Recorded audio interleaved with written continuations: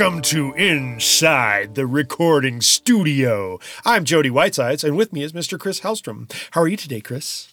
I'm pretty good, Jody. Are you feeling low today? I'm feeling low today.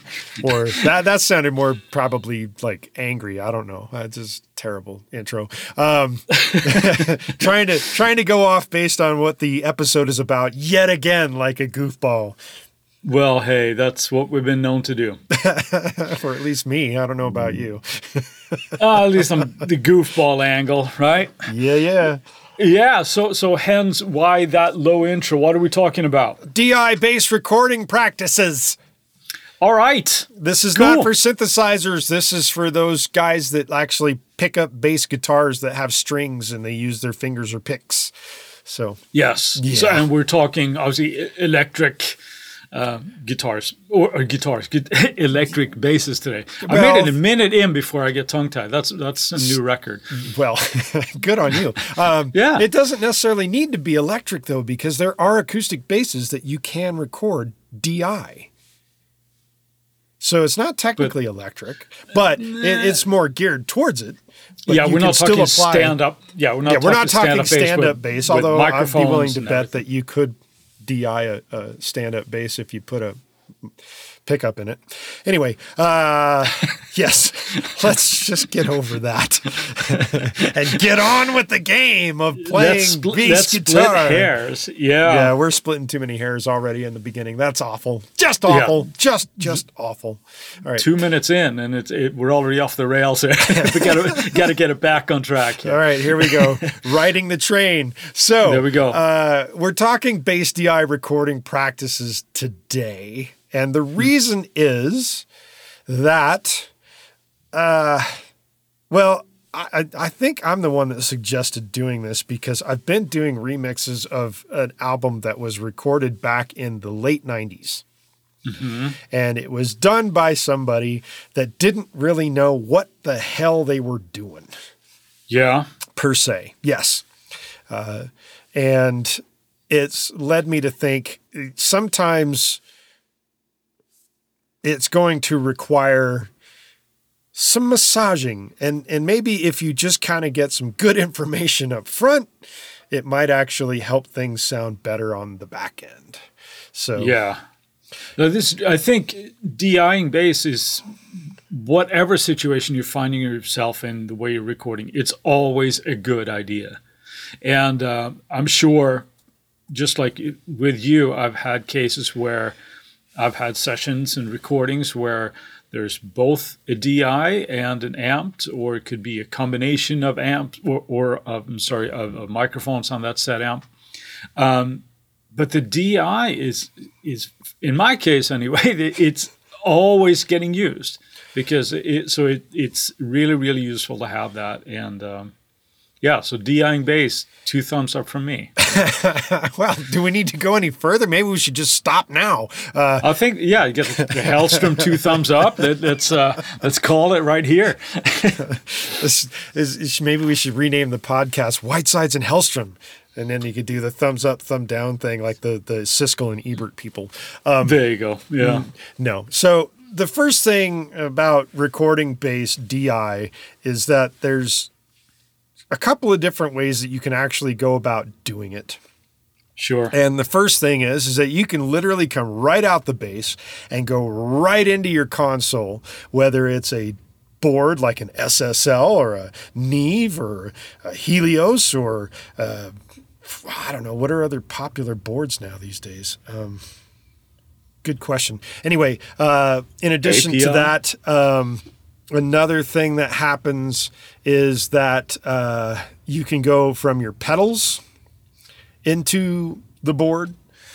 You can go straight from the bass into a DI box and then into the board or your audio interface. All of these are kind of interchangeable from going to board to interface or whatever that you're doing. And I was just going to pump the brakes there a little bit because there's quite a little bit to unpack there that you just brought up because there was a lot of information there in this short period of time. Well, I'm rattling things off just to kind of get my brain going. All right. Well, there you go. Let me slow you down a little bit there, Sparky. Right. But when you're saying going into the board, obviously we don't need a board or a full board to be able to do this. There's the idea here is to take, a straight signal from the bass in its simplest form.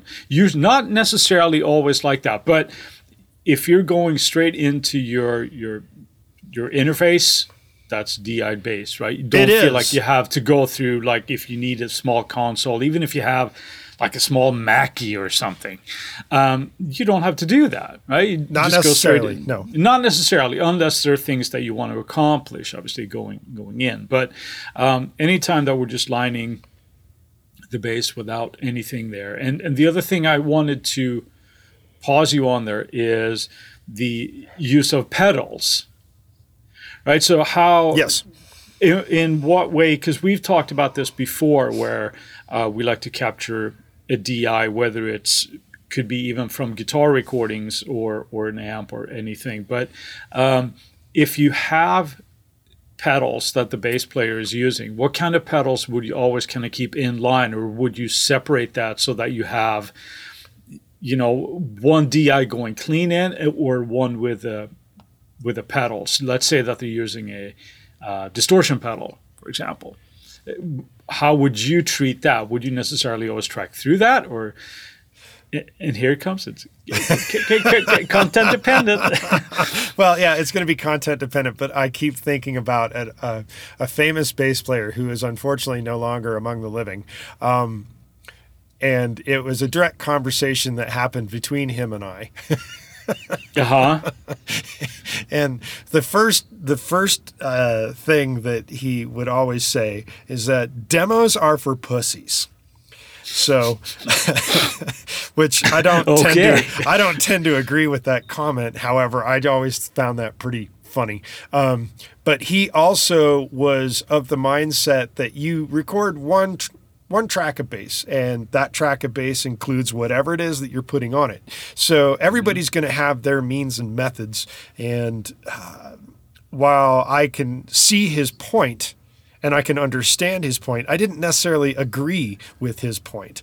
But then again, he played with some mighty powerful musicians that people tend to respect, and he was no slouch of a bass player himself. So there is that. And for me personally, I would be of the mindset of almost treating it like I'd be reamping a guitar if I was going to be using pedals along with the bass. And not to beat a formerly beaten horse into not submission, but into like the winning slot of a horse race, I suppose, I would use the Radial XTC reamp box for that, where you go into from the bass into the Radial, if we're talking about splitting the pedals in a DI box. And one of the outputs is going to the pedals, and the other output is going to so one of the and I'm referring to the Radial Ecstasy box here. So you have the bass going into the box. It's splitting the signal in two. One of the signals is going to his pedals and then to the recording setup. And then the second one, which is just the clean bass sound, is going from the Ecstasy or the reamp box right into the board as well. And then they both get recorded in the DAW or the tape machine or whatever you're using to do your recording. That's how I would probably tend to do it. Now, I would also defer to the bass player in and of themselves if their session, caliber, session caliber, not green in the machine, so to speak, and trust their judgment of how they like to get their sound. So there is that, because some musicians know better about how they get their sound than others. And if you're being a little too heavy-handed and telling them, no, we must do it this way, well, you may not get a performance that you're going to enjoy, and you may not get a recording that sounds as good if they know what they're doing. So that's how I would treat that. It's kind of like that delicate balancing act where if that bass player is known for using pedals, then that's their sound, right? That's their sound. So you do want to capture that, but it's also nice to get the unadulterated version of it as well, which is the point of using something like the XTC box from Radial. So, yeah. No, and that's just my thought process on using the pedals. Perspective. So there's the Sorry, I'm talking at the famous same time bass here, player who shall currently remain nameless because of, and then using the concept of also getting not only the sound that they really enjoy, but also getting a clean, unadulterated bass sound as well. So there is that.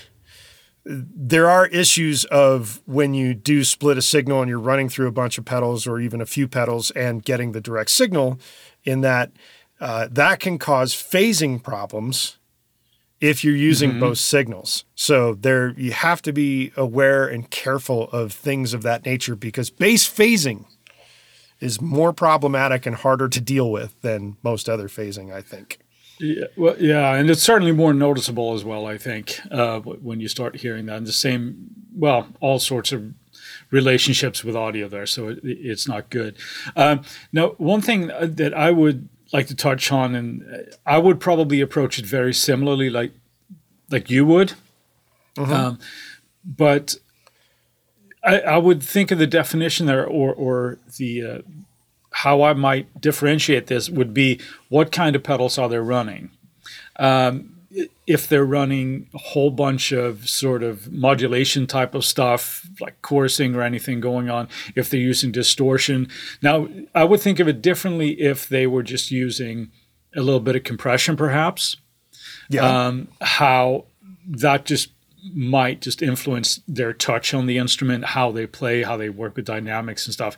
In that case, I might not worry about it, just having a DI, because that's his sound coming in. But if there's also, I like to have, I'm going to have a bunch of distortion on this.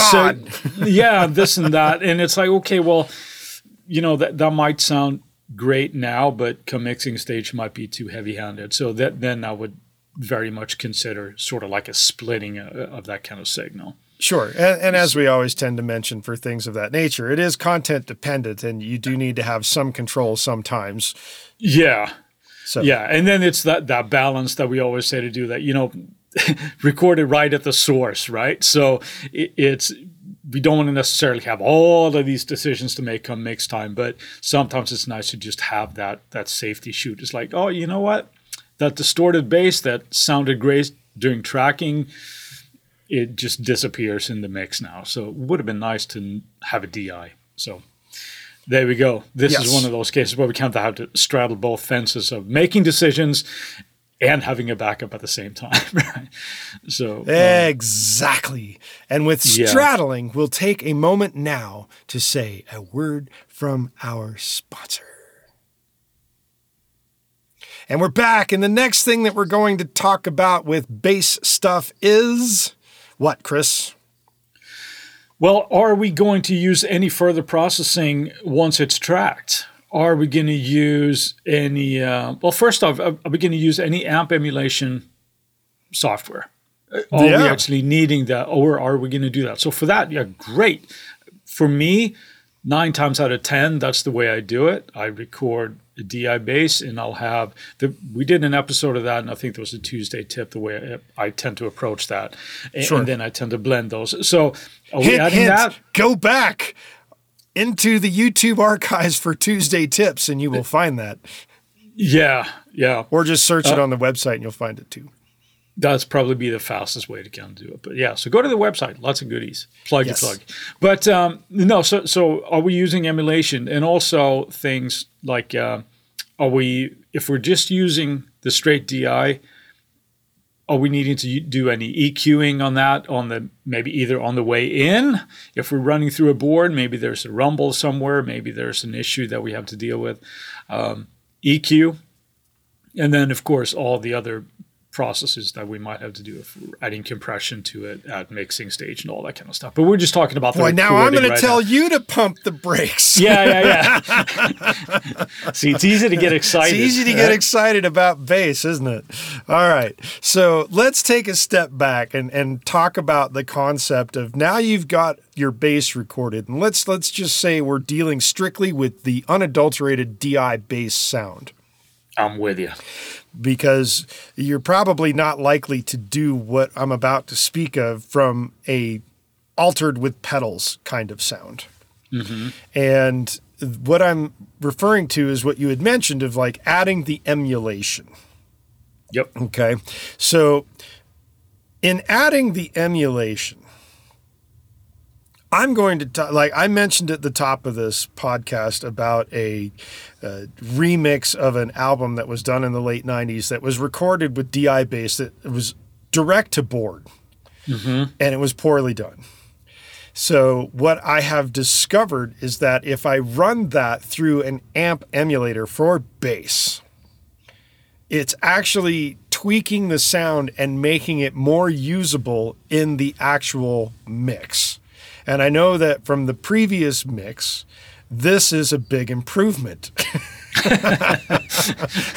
Because technically speaking, the direct sound isn't necessary. Well, it's bad to say that it's not awful, but what I mean by that is that there is so much information going on in the low end with the way it was done that it is overpowering and not effective.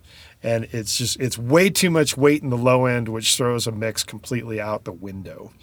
And using amp emulation, and what I have found for this particular album of mixes and the way it was done with the bass at that time, is that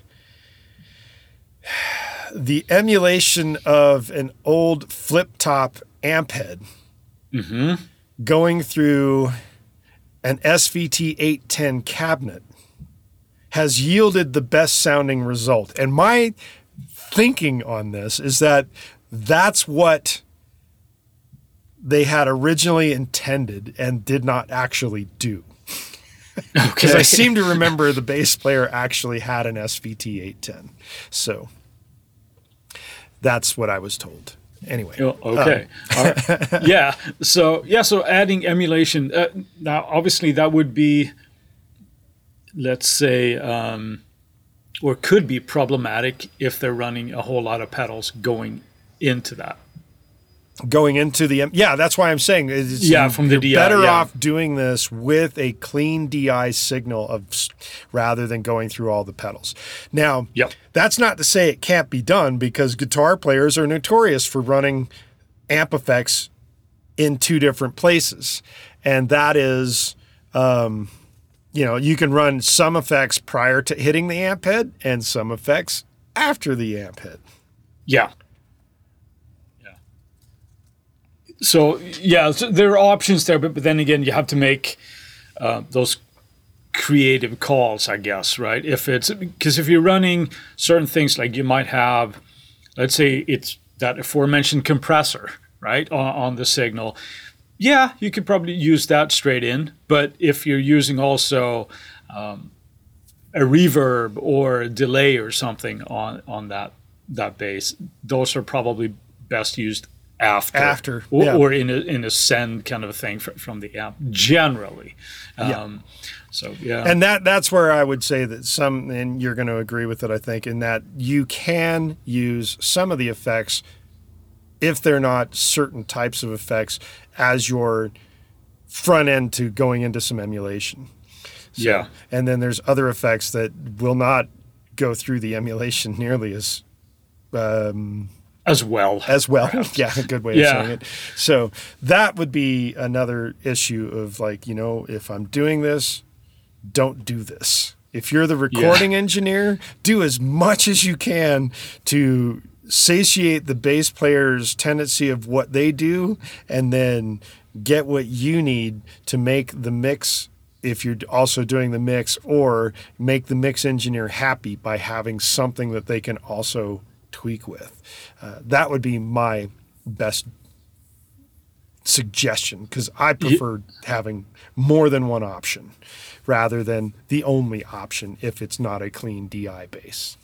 Yeah. That's okay. And sometimes, the reality is that also just a clean DI bass is simply the best option. Like, that's all we need. Great. I was watching something actually before we started recording here today. Uh-oh. That was the thing with David Gilmour from Pink Floyd, and Gotcha. he's talking about his studio and the later albums, solos, and the last couple of Pink Floyd albums. He said, "Yeah, we recorded it here, and the bass was just going straight into the board." Okay, so there you go. There's no amps or anything going on there, and whether you like Pink Floyd or not is kind of out of the question. But this kind of stuff does happen. Yes, it does, and you'd be surprised how often things of this nature actually do happen. It's way more often than you would think. So there's that mystery of like the band comes in, everybody sets up, and it's done, and it's like done with a microphone in a room, well, which is one way of recording.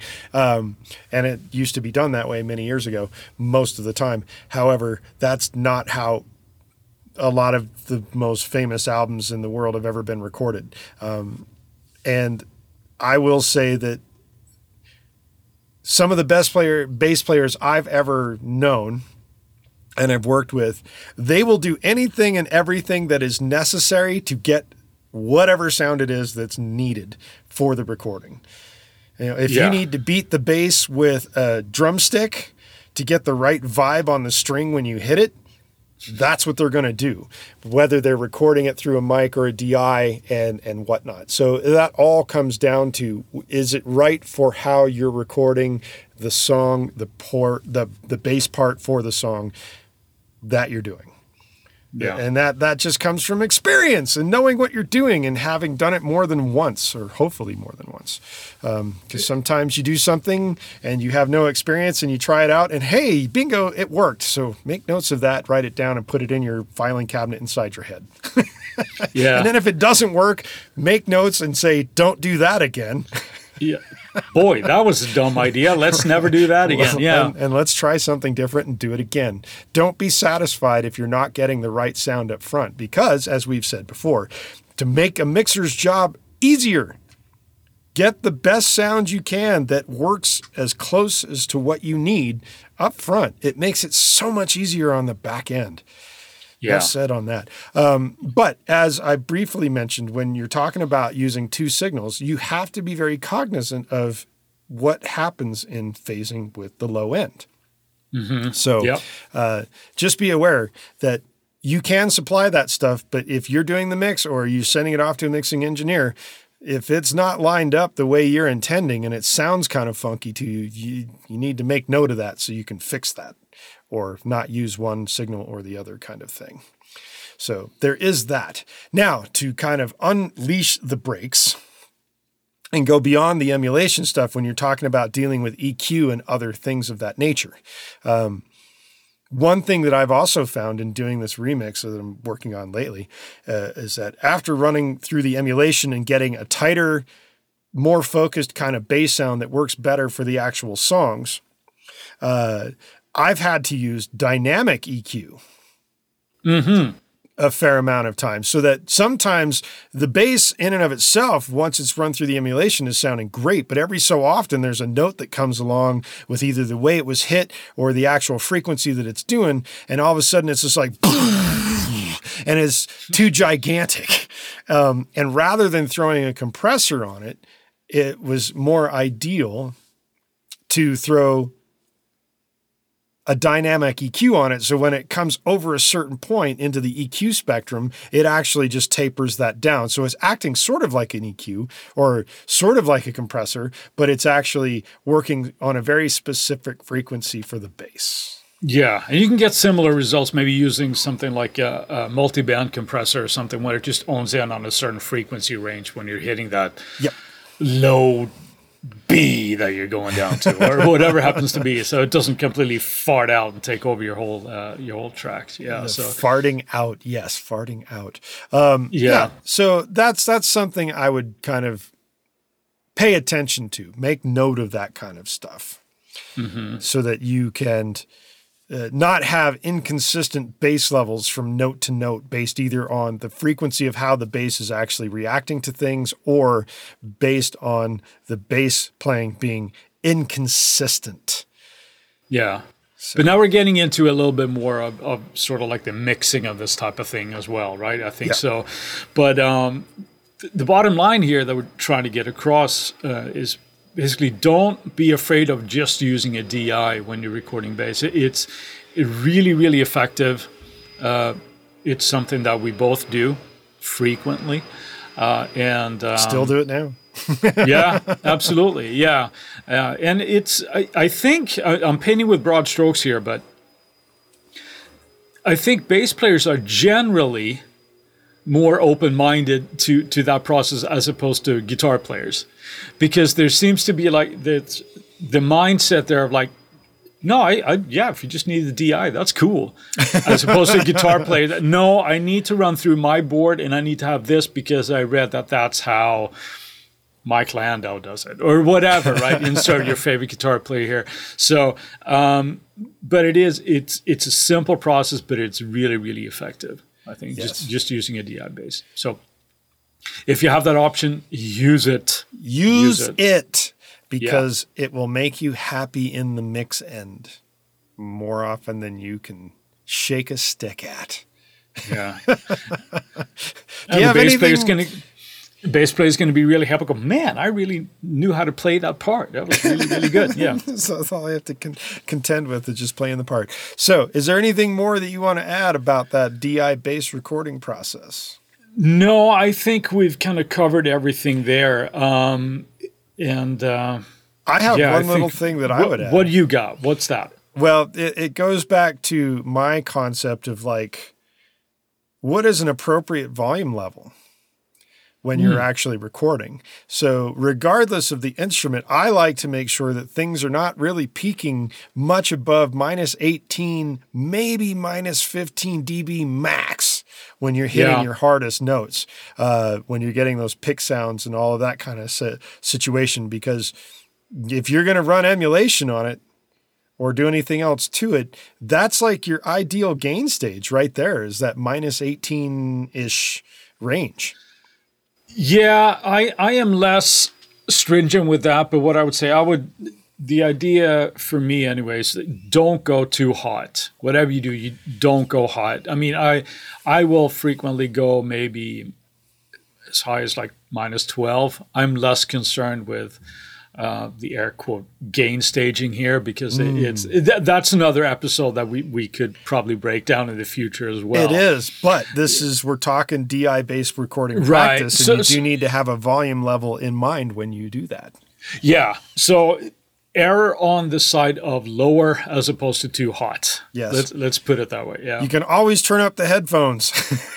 Yeah, you can always turn up everything. Yeah, exactly. Turn up everything else, but do not record too hot, especially when it comes to bass, because that is another actual issue that is in this thing that I'm currently working on for remixes, is that it was also recorded way too loud. Yeah. And that creates other issues.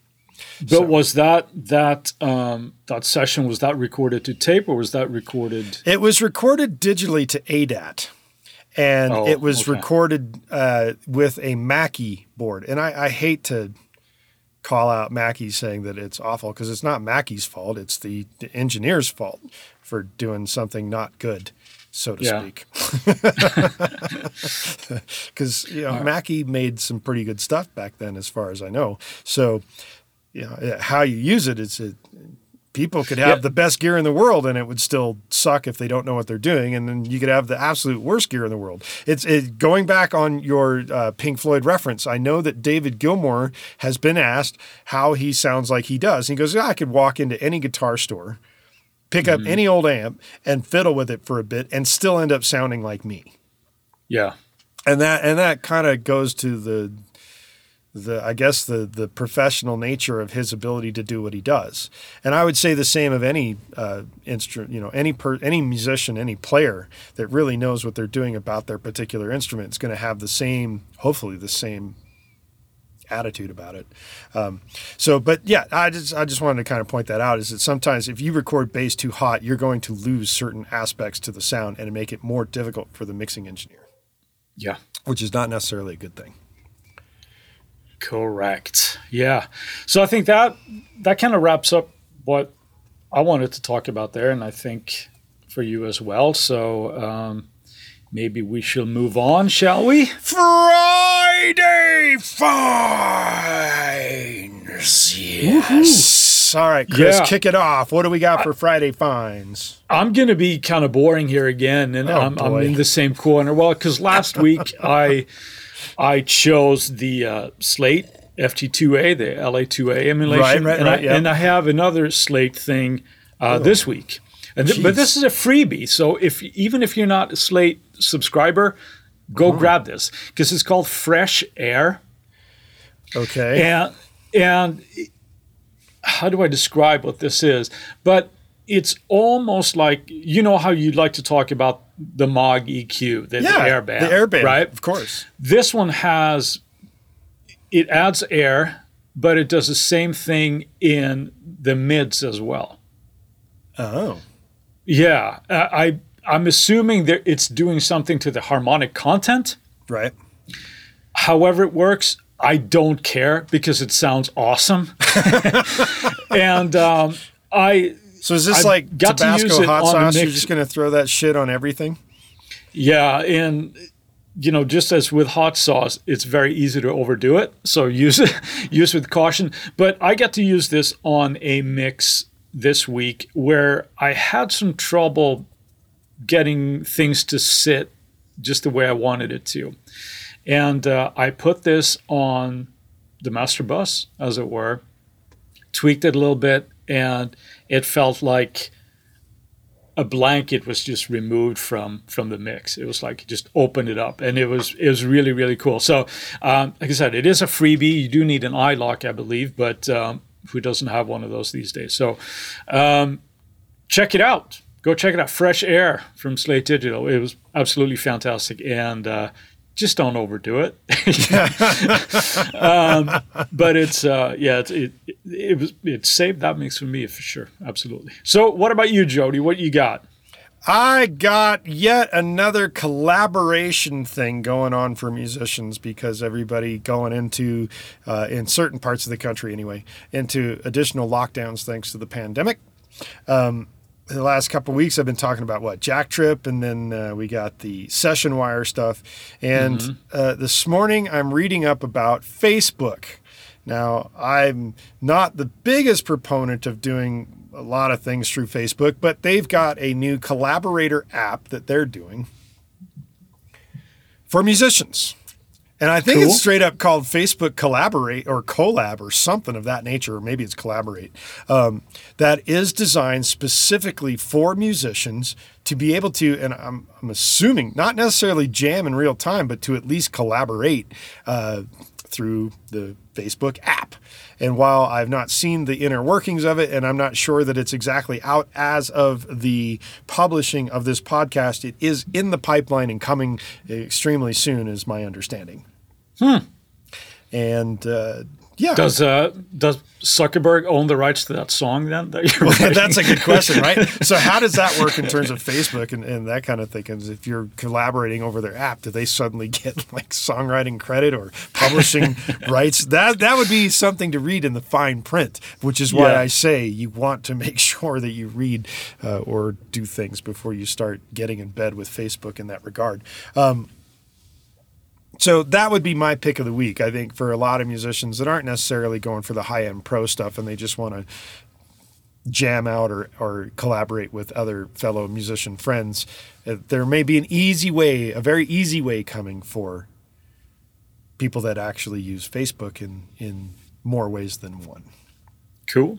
Yeah, so there's that. And then I think I'm going to drop just a little bit of like a bummer bit of news about a previous Friday find that you had that also came across in the news this morning, and that is the Apple Music Memos app that you had so highly touted. Yes. Is unfortunately going for the deathbed of the EOL. Apple is going to unfortunately pull the plug on this, and they're telling people that did use it, you better shift those recordings over to the Voice Memos app. At least that's the news that I'm reading. So I'm under the impression that it's going the way of Ping, which was for both of us to remember that. for the 10 people that remember what Ping was, it was the iTunes artist thing, social media thing inside the iTunes app for actual people that were on iTunes. which is, I think it was Apple's way of trying to be like Spotify at the time. I don't know. I can't remember. But it was a misfire. It was definitely something that did not take off, and they axed it after like a year or two. And it sounds like that's exactly what's happening with the Music Memos app. It probably didn't do what they had hopefully intended, and they're now pulling the plug. So that's unfortunate. And that's going to essentially wrap up today's episode. So while we still have your attention, our avid listener, we would like to implore you to go to the website, leave us a review, especially if you're using the Apple Podcasts app, because that helps us out there. That's Inside the Recording Studio /review. Additionally, you can just go to InsideTheRecordingStudio.com. You can sign up for our email list. You'll get weekly reminders about the tips and the podcast episodes that just happened in the past week. I do know this actually works because it's now sending me emails so I can keep up on top of what Chris and I talk about. It's kind of exciting in that regard. We'll also make sure that you get a lovely little bonus package for signing up on the email list of some plug-in presets from Jody and Chris, or Chris and Jody. That way, you get all the notifications and you can stay up on all the latest that we're talking about here at the Inside the Recording Studio podcast land. In addition to that, if you send us an email at goldstar, or not at goldstar, but goldstar at InsideTheRecordingStudio.com with the word bass in it, you might get a lovely little something in return. So, in addition to that, if you have a suggestion for a podcast topic, an episode that you'd like Chris and I to pontificate upon, make sure that you drop us a note and we will put it into rotation as soon as we can. Aside from that, it is time for us to say sayonara. See you later.